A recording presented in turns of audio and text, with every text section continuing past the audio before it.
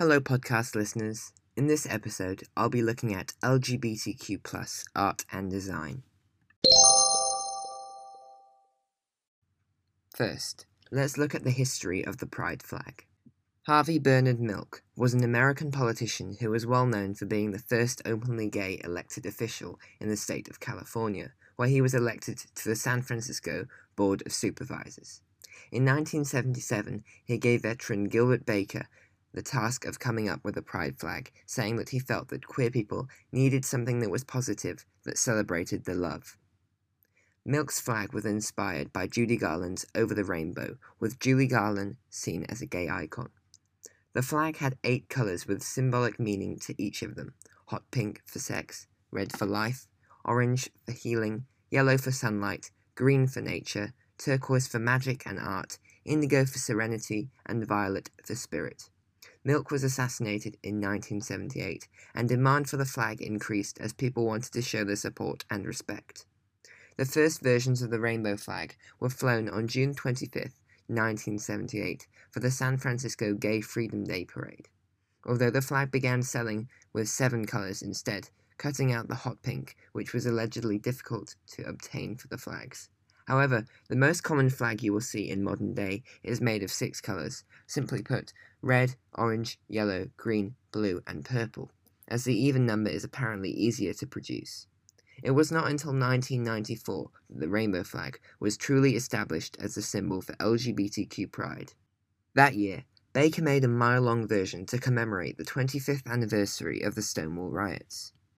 Since then, the flag has been adapted to be even more inclusive, with Philadelphia adding brown and black at the top of their flag in 2017 to highlight the significance of queer people of color in the LGBTQ community. Other flags with similar intentions have also been designed and sold. Recently emerging in popularity is the Progress Pride flag designed by Portland, Oregon-based artist Daniel Kazar in 2018. It surged in popularity following the death of George Floyd, with members of the LGBTQ community wishing to honor his memory by ensuring that black and brown people are included on the pride flag, while also wishing to stand in solidarity with people of color. During the 50th anniversary of Pride Month, it was also advocated that the flag should serve as a tribute to activists of color, such as Martha P. Johnson and Sylvia Rivera, who were key advocates for LGBT rights in 1969, leading the riots at the Stonewall Inn. LGBTQ STEM, which advocates for queer and trans inclusion in the scientific and technological fields, tweeted that without the activism of transgender people of color, the LGBTQ community would not have Pride today. Therefore, it's evident that they support Kazar's Progress Pride flag, which incorporates the traditional Pride flag with the transgender flag and elements representing people of color.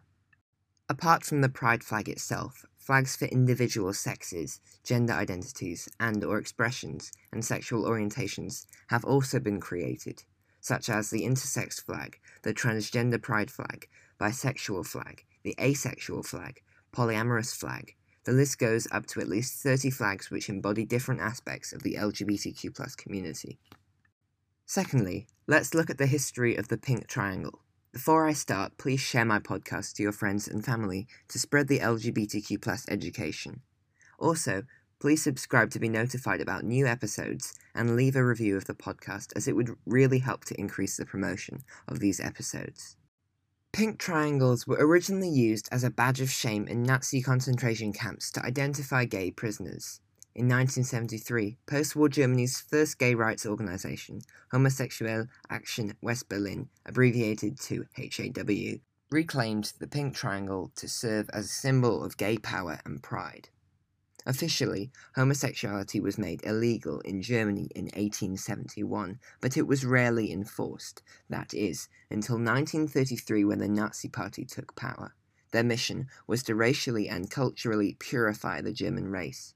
The Nazis viewed certain groups of people as a drain on the economy and a disease of German blood, including LGBT individuals, especially gay men.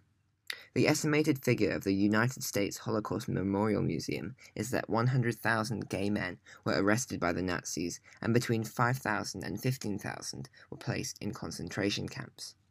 Furthermore, an estimated 65% of gay men in these concentration camps died between 1933 and 1945. Even after the Second World War, both Soviet-controlled East Germany and West Germany upheld the country's anti-gay law, with many homosexuals remaining imprisoned until the early 1970s, when the gay rights movement began to emerge in Germany. With the emergence of the gay rights movement, The Men with the Pink Triangle, the first autobiography of a gay concentration camp survivor, was published in 1972. On a global scale, the pink triangle has been used in cities and communities around the world. The symbol was used on posters in the 1980s, calling attention to the AIDS crisis, and since the 1990s, the pink triangle has been used as a sign to signify that certain establishments and communities are safe spaces for queer people. There are also pink triangle memorials located in San Francisco and Sydney, honouring those who died in Nazi Germany's concentration camps.